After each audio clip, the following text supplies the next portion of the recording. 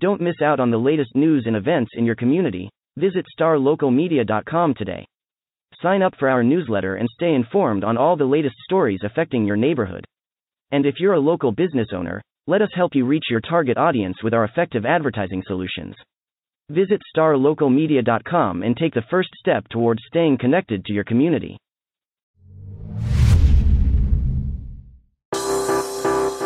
Today's episode of the Star Local Media High School Sports Podcast is brought to you by Poor Richard's Cafe and Star Local Media. Poor Richard's Cafe, Plano's oldest restaurant since 1973. They are open daily from 5:30 a.m. to 2:30 p.m., serving the three most important meals of the day: breakfast, lunch, and dessert. It is true Texas home-style cooking made with love and grit. That is Poor Richard's Cafe, located off of Avenue K in Plano.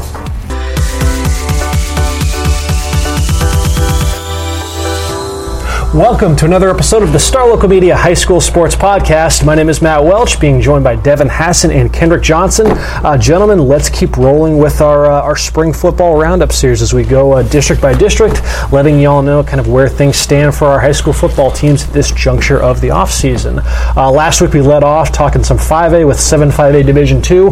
We're going to stick with 5A for this episode and stick with 7-5A, albeit over in Division I. That's not confusing, is it? So as a quick refresher of what that district consists of, because as we mentioned last week, with football, those districts are a bit different from the other sports. This is the district that has McKinney North, the two 5A Mesquite ISD schools, so Poteet and West Mesquite, as well as Tyler, John Tyler, Sherman, Texas High out in Texarkana, and Wiley East. For those last four schools, we'll get to them at a later junction. Going to focus primarily on the three that are near and dear to our hearts: McKinney North, Poteet, and West Mesquite. This was a fascinating district. This was a wild district last year. Wild West. Me and Devin talk about all the time. You didn't ever know what you're going to see, and you wouldn't think in high school sports that travel plays a big deal, but each team has to make at least one, sometimes two to 3 hour bus rides, and that adds up because you see the results of those games. It was wild. Like Sherman's only an hour and a half away from McKinney on the bus, and that was McKinney's worst game. They got beat by 40. Do we recall, was there anyone last year that had to make the trips to both Tyler and Texarkana? McKinney did. I know they went to John Tyler, but Texarkana came to McKinney. Wasn't sure if the schedule. No, I don't believe so. But again, Wiley East might have been one of those. It's the teams that we don't pay as close of attention to. And I'm not as big of a proponent as Kendrick is on the travel makes a difference. It's just, to me, it's you go out east. I think it's tough to play at Rose Stadium in Tyler. I think it's tough, to go to Lobo Stadium in Longview and play. But I don't think it's that as big of a deal going to Sherman or. The coaches told me in the program I cover North that it's basically like routine. Like you got kids that are used to being in class. Coaches even have the routine, so that throws off the routine because you gotta make account for that travel. And just traveling on a day of a big game is a big deal. So it's more about that than the actual sitting on the bus and hanging out, because nobody really hangs out in Yellow Dogs in 2019. Because that travel dynamic isn't going anywhere. It's the same district layout this year. It's reversed though. So if you had John Tyler come to you this year, you're going to Tyler this coming season, and same with Texarkana. So, but as far as those three specific teams, North, Poteet, and West Mesquite, as far as specific offseason storylines, Devin, I know with Poteet last during the offseason, we've got a new coach in the ranks there at Poteet. So just talk a bit about that, the promotion, I guess, within for the Pirates and how their offseason is shaped up thus far. Yeah, Rod McLean takes over for Cody Groves. Cody Groves was promoted to athletic director. So congratulations, Coach Groves. And this is exactly what Poteet did the last time that they had a coaching change back in 2013 when Randy Jackson left. Cody Groves was the defensive coordinator then. They promoted within and made a seamless transition in terms of wins and losses, success-wise. They did the same thing this time. Rodney McLean's been there for 4 years as the defensive coordinator and the strength coach, which, excuse me, he pointed out to me, when I talked to him this spring, that the fact that he's the strength coach also is a big thing for him because, sometimes you think, well, defensive coordinator, he's going to know the defensive guys, but does he really know the offensive guys? Well, as strength conditioning coach, he knows he's been working with all these players. So him taking over the head coaching job, he's got a good grasp of both sides of the ball. There's no reason to think, Poteet's a team that's made the playoffs 8 of the last 9 years. More often than not, they've been able to make runs. Last year was kind of a tough, they're kind of snake bit last year. They lost 41-38 in the first round against College Station in a back-and-forth game. This coming 2 weeks on the heels of their showdown for the district title, where they lost 48-44 to John Tyler on the last-second Hail Mary as time expires. But they're in good shape to make another run at it. Just kind of looking over, obviously not getting too much in depth on the other teams. There's a lot of seniors on that all-district team for programs like John Tyler. Whereas Poteet, while they certainly graduated their share of standouts, they have a lot coming back too. Obviously, Seth McGowan, the district most valuable player from last year, their outstanding running back, rushed for more than 1,600 yards and 25 touchdowns, and he's just a workhorse. I mean, he's a guy that can really be the difference maker.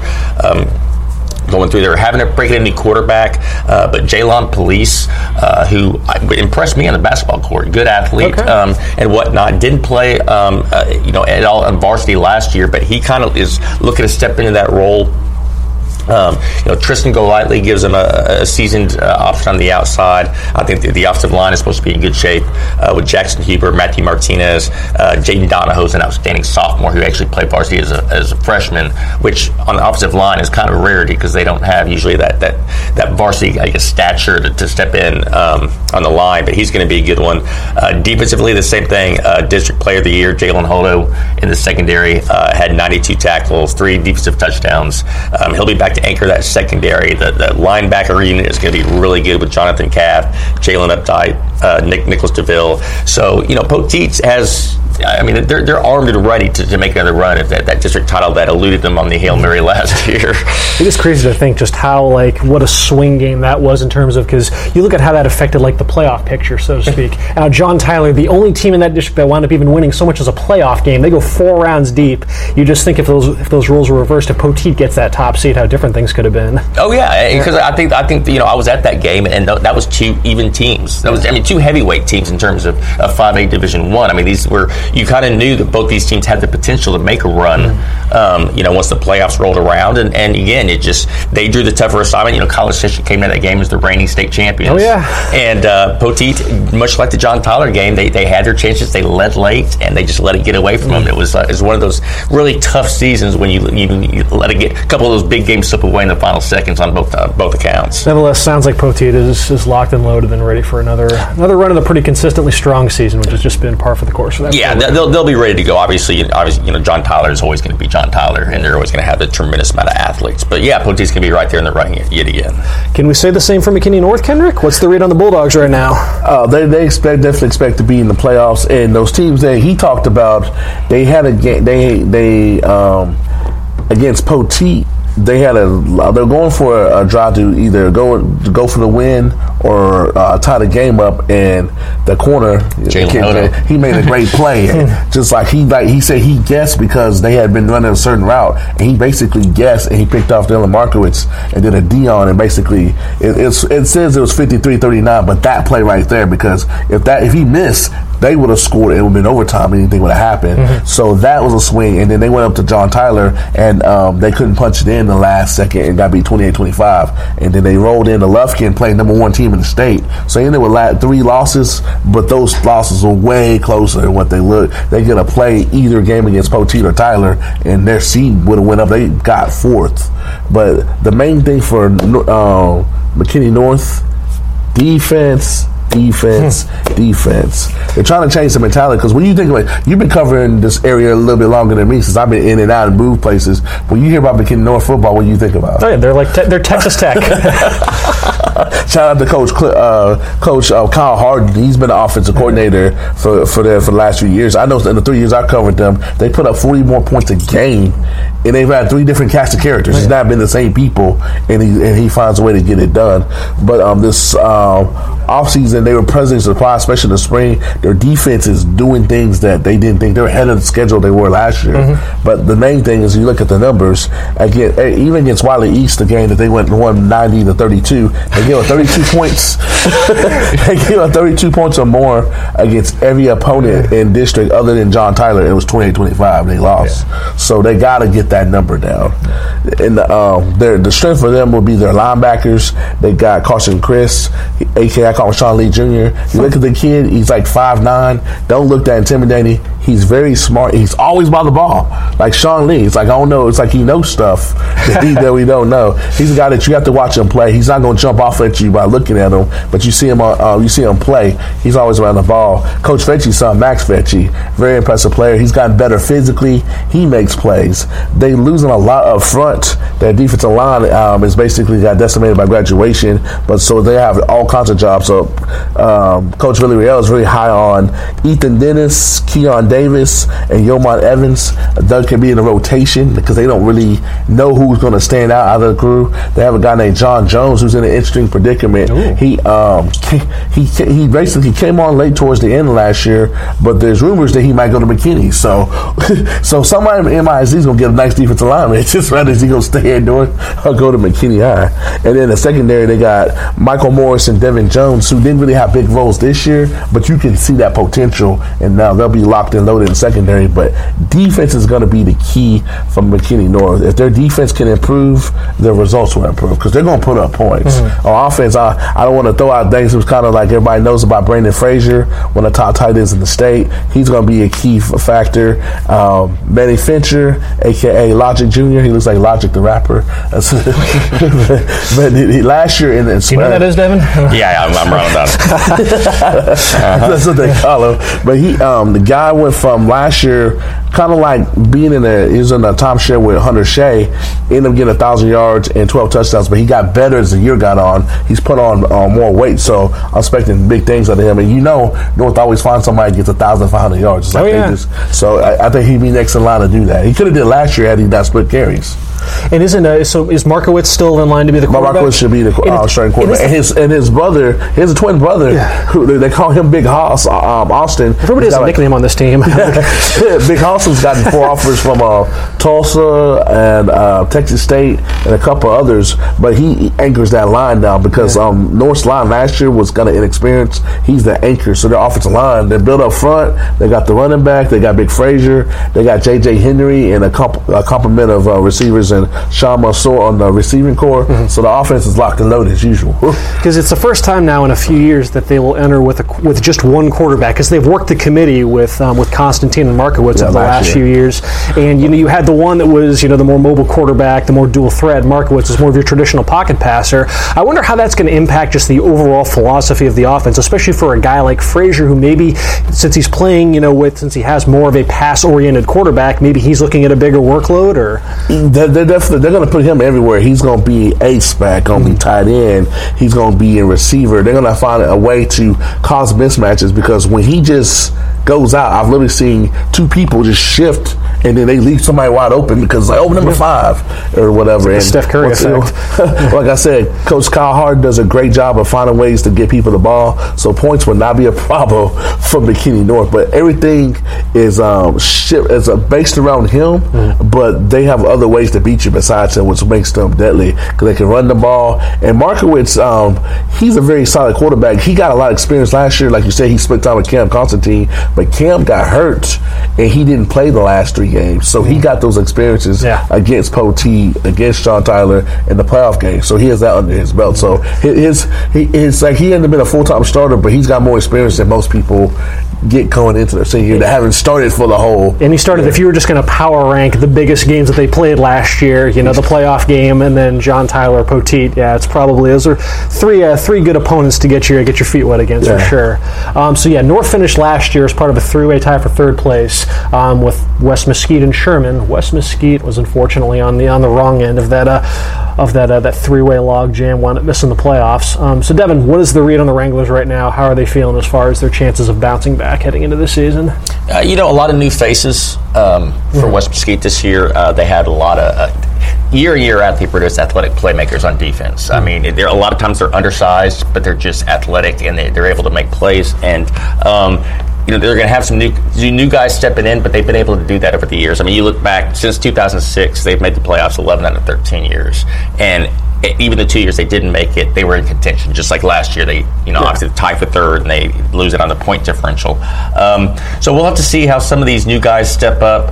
They do have one of the better running backs in the state, really, that no one really talks about, in Ty Jordan. He's got offers from several D1 programs. A little undersized, but just quick. He rushed for 1,240 yards, 15 touchdowns last year. He's an excellent wide receiver. He was a little bit banged up. Like I say, he put those numbers up. He missed the McKinney North game. Again, they lost out there. And so he's going to be the focal point on offense, especially as they break in a new quarterback. When I was at their spring game, they worked a couple different guys in. They're missing the big target on the outside. Last year they had Dylan Wright. He signed with A&M. Oh, yeah. And big kid. Yeah, they don't. 6'6". Yeah, he's an excellent athlete. I'm really curious to see how they use Jacoby Walton.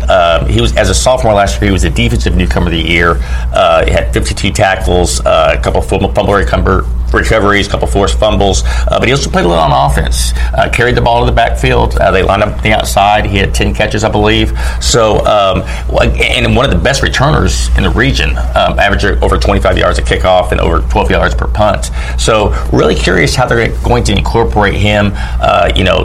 West Mesquite has not been averse to playing guys two ways in the past. There's a lot of guys that have done that basically played 90 to 95% of the snaps. And when you have, I guess, a dynamic athlete the way that Jacoby Walton appears to be, you're going to see him in the backfield. You may see him on the outside. You're going to see him in the secondary, on special teams. He may be one of those guys that never leaves the field. So, but he also proved last year he has game-changing abilities. So, really curious to see how they incorporate him into both sides. But again, West Mesquite's going to be in the mix.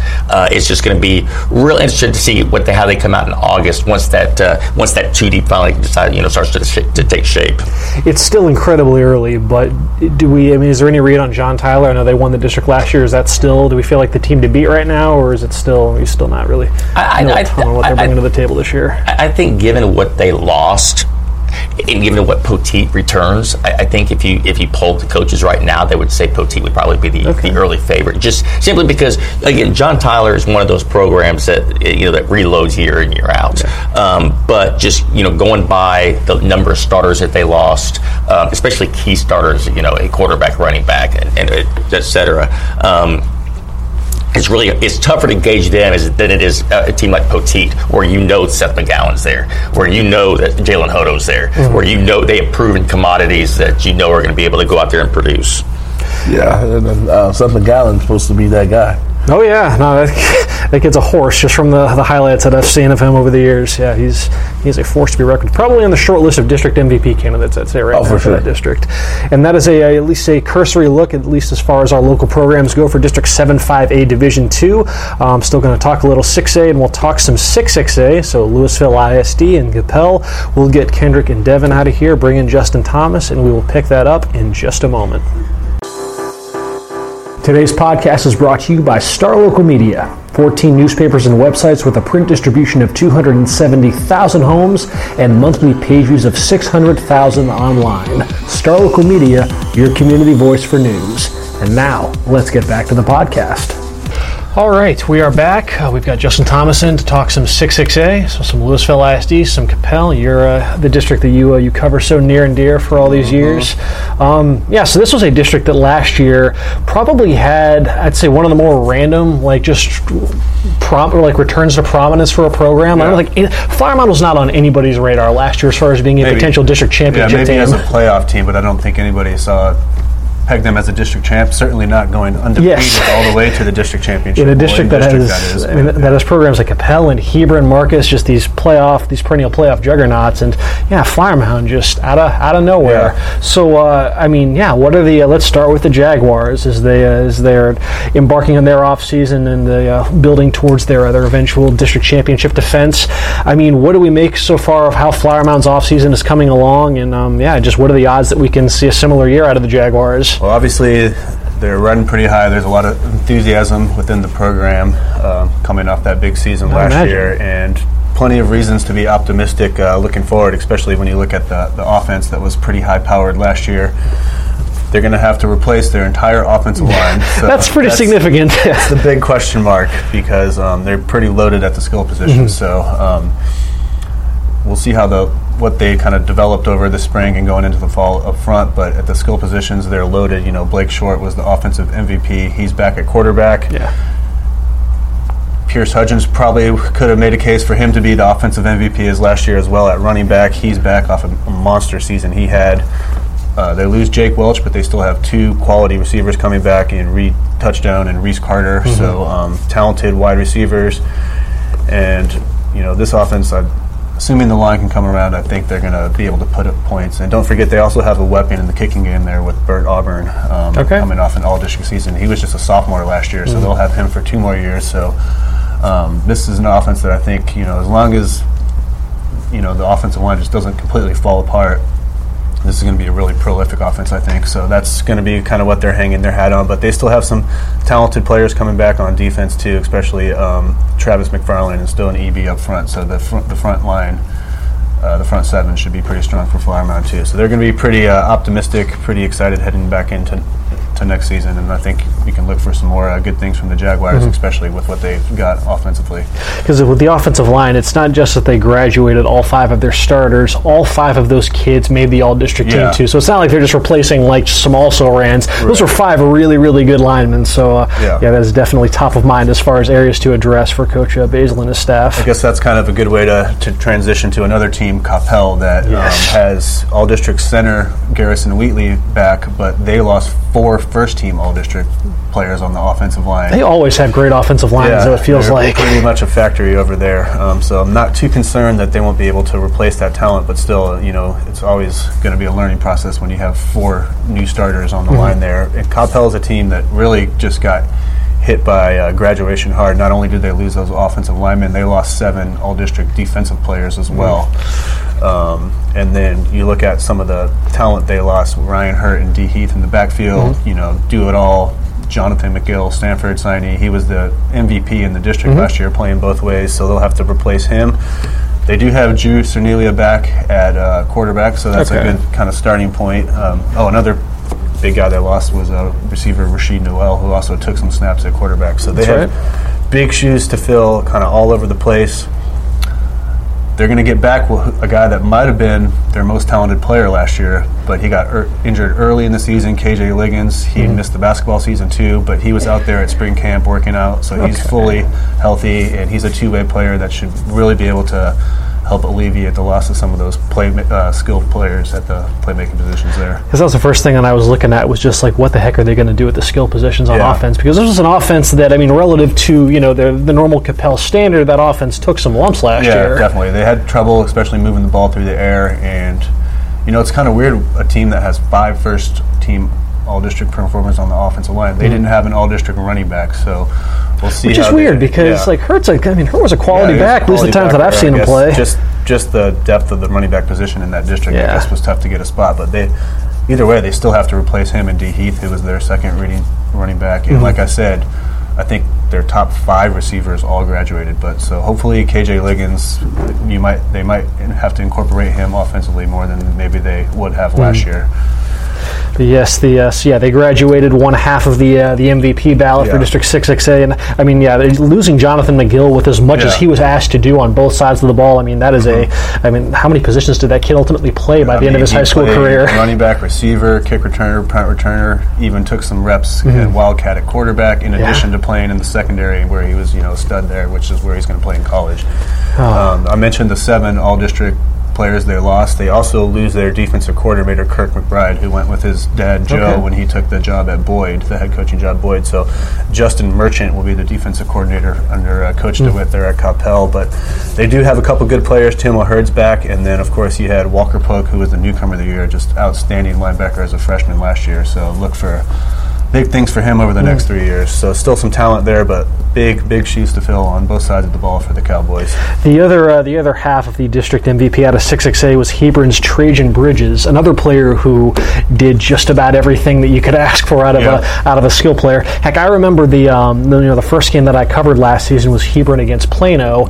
Caught 3 touchdowns that game. And that was also the game though that they were having to use their backup quarterback because Carson Harris began the year. He didn't play in that game. He was being held out of that game for unknown reasons. But nevertheless, like in the second half, there were parts where they just had to roll with Bridges as their quarterback. He was strictly in there as a wildcat runner and whatnot, and they were still able to hold off and defeat Plano in a large part because Plano just couldn't tackle him out of the backfield. I mean, you just got to see his versatility on display, and obviously it led to another great year for Hebron. So without him, though, third round for I think the third time ever, I think.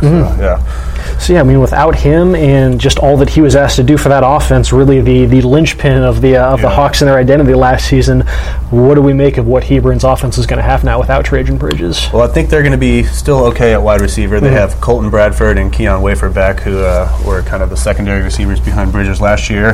They have a couple guys, Vincent Miller and Mason Williamson, who are going to be playing 2 ways, wide receiver and safety. And then they got a big transfer, Jedi Henry, a guy that you're kind of familiar with, coming over from John Paul II. So look for him to kind of step in and maybe help alleviate some of that loss from Bridges. The other thing you can do is you can always turn around and hand the ball off because they have a dynamic backfield. Jalen Lott was an all-district performer last year. Isaiah Broadway was co-newcomer of the year with Armani Winfield over at Louisville, the receiver. Talking to Coach Brazel, he says you're going to see both of them in the backfield at times, maybe even Lott taking some reps at receiver this year to kind of fill into that Bridges playmaking role a little more. And then, you have Carson Harris coming back for his senior year.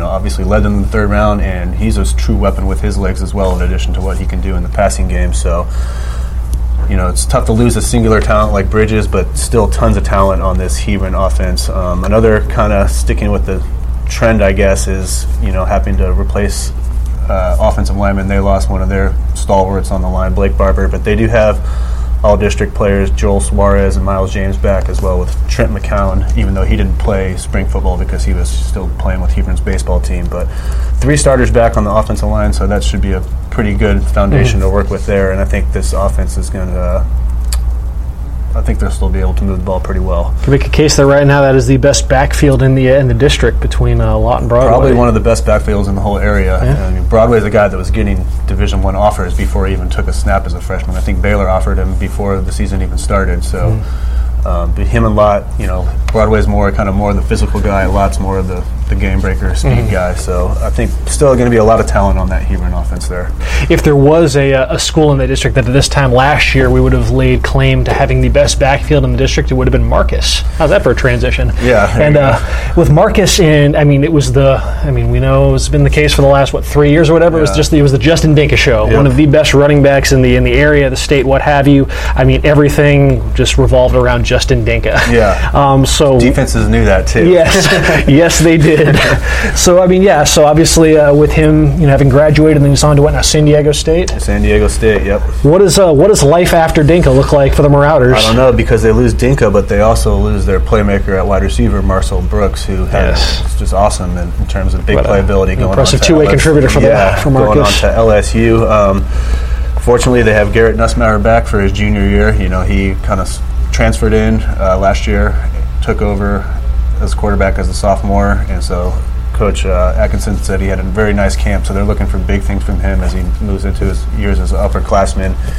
And then replacing Dinka, you're going to have Tyson Edwards, who actually showed a lot of flashes last year. He averaged 7.2 yards per carry, had 4 touchdowns, so he looks like he's going to be capable. Tough to replace a D1 guy like Dinka, but looks like Tyson Edwards is going to be able to help alleviate that loss with the running game there. And then they should be pretty solid at wide receiver. You have Jaden Robinson and Christian Espinoza back. You have H-back Colin Sutherland back, and then a guy you got to see. I'm fascinated by this guy. Seeing some 7-on-7 action. They had a Kansas City move-in named J. Michael Sturdivant, and from what you say and from what Coach Atkinson said, he seems like he'll be a big playmaker for them at receiver. That's the thing with Marcus, and it just shows you how much a coaching change can change the way you conduct your offseason.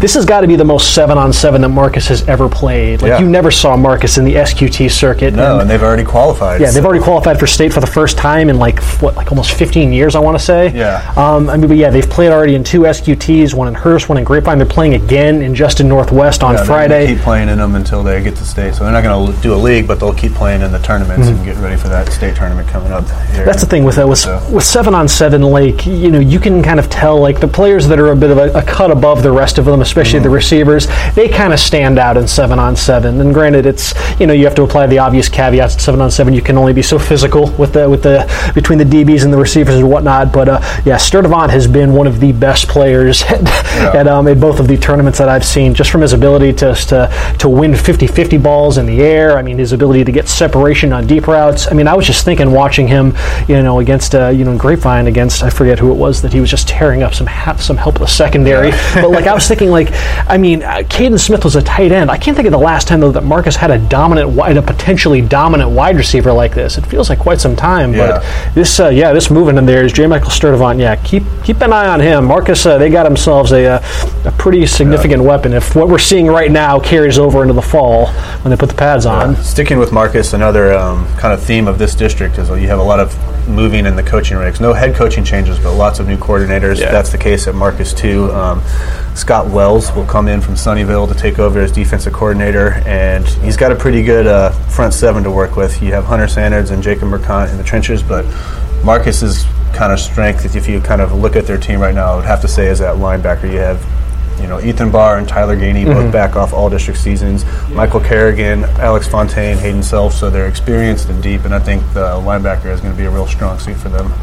The only other team in your neck of the woods we have not mentioned up to this point, and it stinks because with what Flower Mound did last year, and they're just kind of them coming out of nowhere, it kind of buried what an awesome turnaround year it was for Louisville. It was. I mean, Louisville, which finished second in the district. Second in the district, 1 loss to Flower Mound, a game that they led by 20 points in the third quarter. So they were, one huge Flower Mound comeback away from being the turnaround story and getting the district title in their own right. So talking to Coach Odell there, they're very excited going into this year. The experienced players they have coming back, are really relaying to the younger kids, about what it takes on the field and off the field and in the classroom, the expectations. And so things are really going nice for Louisville there.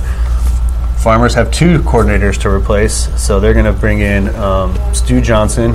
He did some college coaching at Wabash and Purdue and was on staff with Coach Ogle back in the day when they were both at Coppell, so a lot of familiarity there. He's coming in to replace Antonio Wiley, who got the head job at Hershey. All right.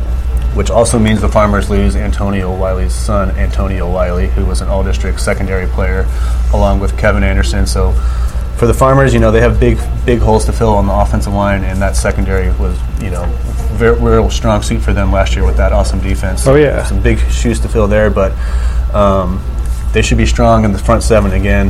Talking to Coach Odell, Luke Halter is going to lead that linebacking unit, and then Christian Versey and Earl Barnes up in the front 4, 2 really good players there. So that's going to be the kind of the foundation for what should be a pretty strong Louisville defense again. Because, I guess now looking at it with Wiley departing, that would mean then that they've lost 9 players that made the all-district team from that defense last year. Yeah, so you got Versey and Barnes are the only 2 back, but they were also all-district players. Offensively, they're going to have a new coordinator. It's Greg Winder. He comes in from Stephenville. He was actually Stephenville's head coach. He's got some good pieces to work with, too, especially in the backfield with Ben McAfee and Damian Martinez. And then, as I mentioned, Armani Winfield. He's another guy that got a Baylor offer before he ever stepped foot on the field at Louisville. So expect a big breakout season from Winfield. He's gonna be a name, as I said, only a sophomore this upcoming year. Yeah. So you're going to be hearing a lot about this guy moving forward. And Spencer Nielsen's back, but he's kind of the only key piece back on the offensive line. They had a transfer, Armani Winfield, drawn at quarterback last year. I don't know why I said Winfield. So they have 3 guys they're looking at quarterback. So kind of a jumble there. A Odell seems pretty confident in what he's seen from all three, but not much separation or decisions to be made there at quarterback. So that's another thing to keep an eye on with Louisville. Should be a fun little battle royale for those 4 playoff spots between those 5 schools, which we would assume are still probably a cut above the Irving ISDs. Yeah, Nimitz was was feisty, pretty pesky last year, but I would definitely say, I would look at the LISD schools and Coppell as the 5 front runners for those 4 playoff spots, even with what some of those teams lost. Awesome, and that'll do it for this episode of the Start Local Media High School Sports Podcast. We'll be back on Thursday to talk 2 more districts as part of our spring football roundup series. In the meantime, folks, you keep enjoying your week, and we will talk to you all later. Looking to hire top talent in your community? Look no further than StarLocalJobs.com. Our platform is specifically designed to connect local employers with qualified candidates in their area. With StarLocalJobs.com, you can easily post job listings tailored to your specific needs and requirements. Our platform is user-friendly and offers a wide range of options to help you find the perfect candidate for your open position. Plus, our job matching algorithm ensures that your listing is shown to the most relevant job seekers in your area. But that's not all. StarLocalJobs.com also offers a variety of resources to help you throughout the hiring process. From candidate screening to interview tips, our team of experts is dedicated to helping you find the right fit for your company. So why wait? Join the thousands of satisfied employers who have found their ideal candidate through StarLocalJobs.com. Post your job listing today and start building your dream team.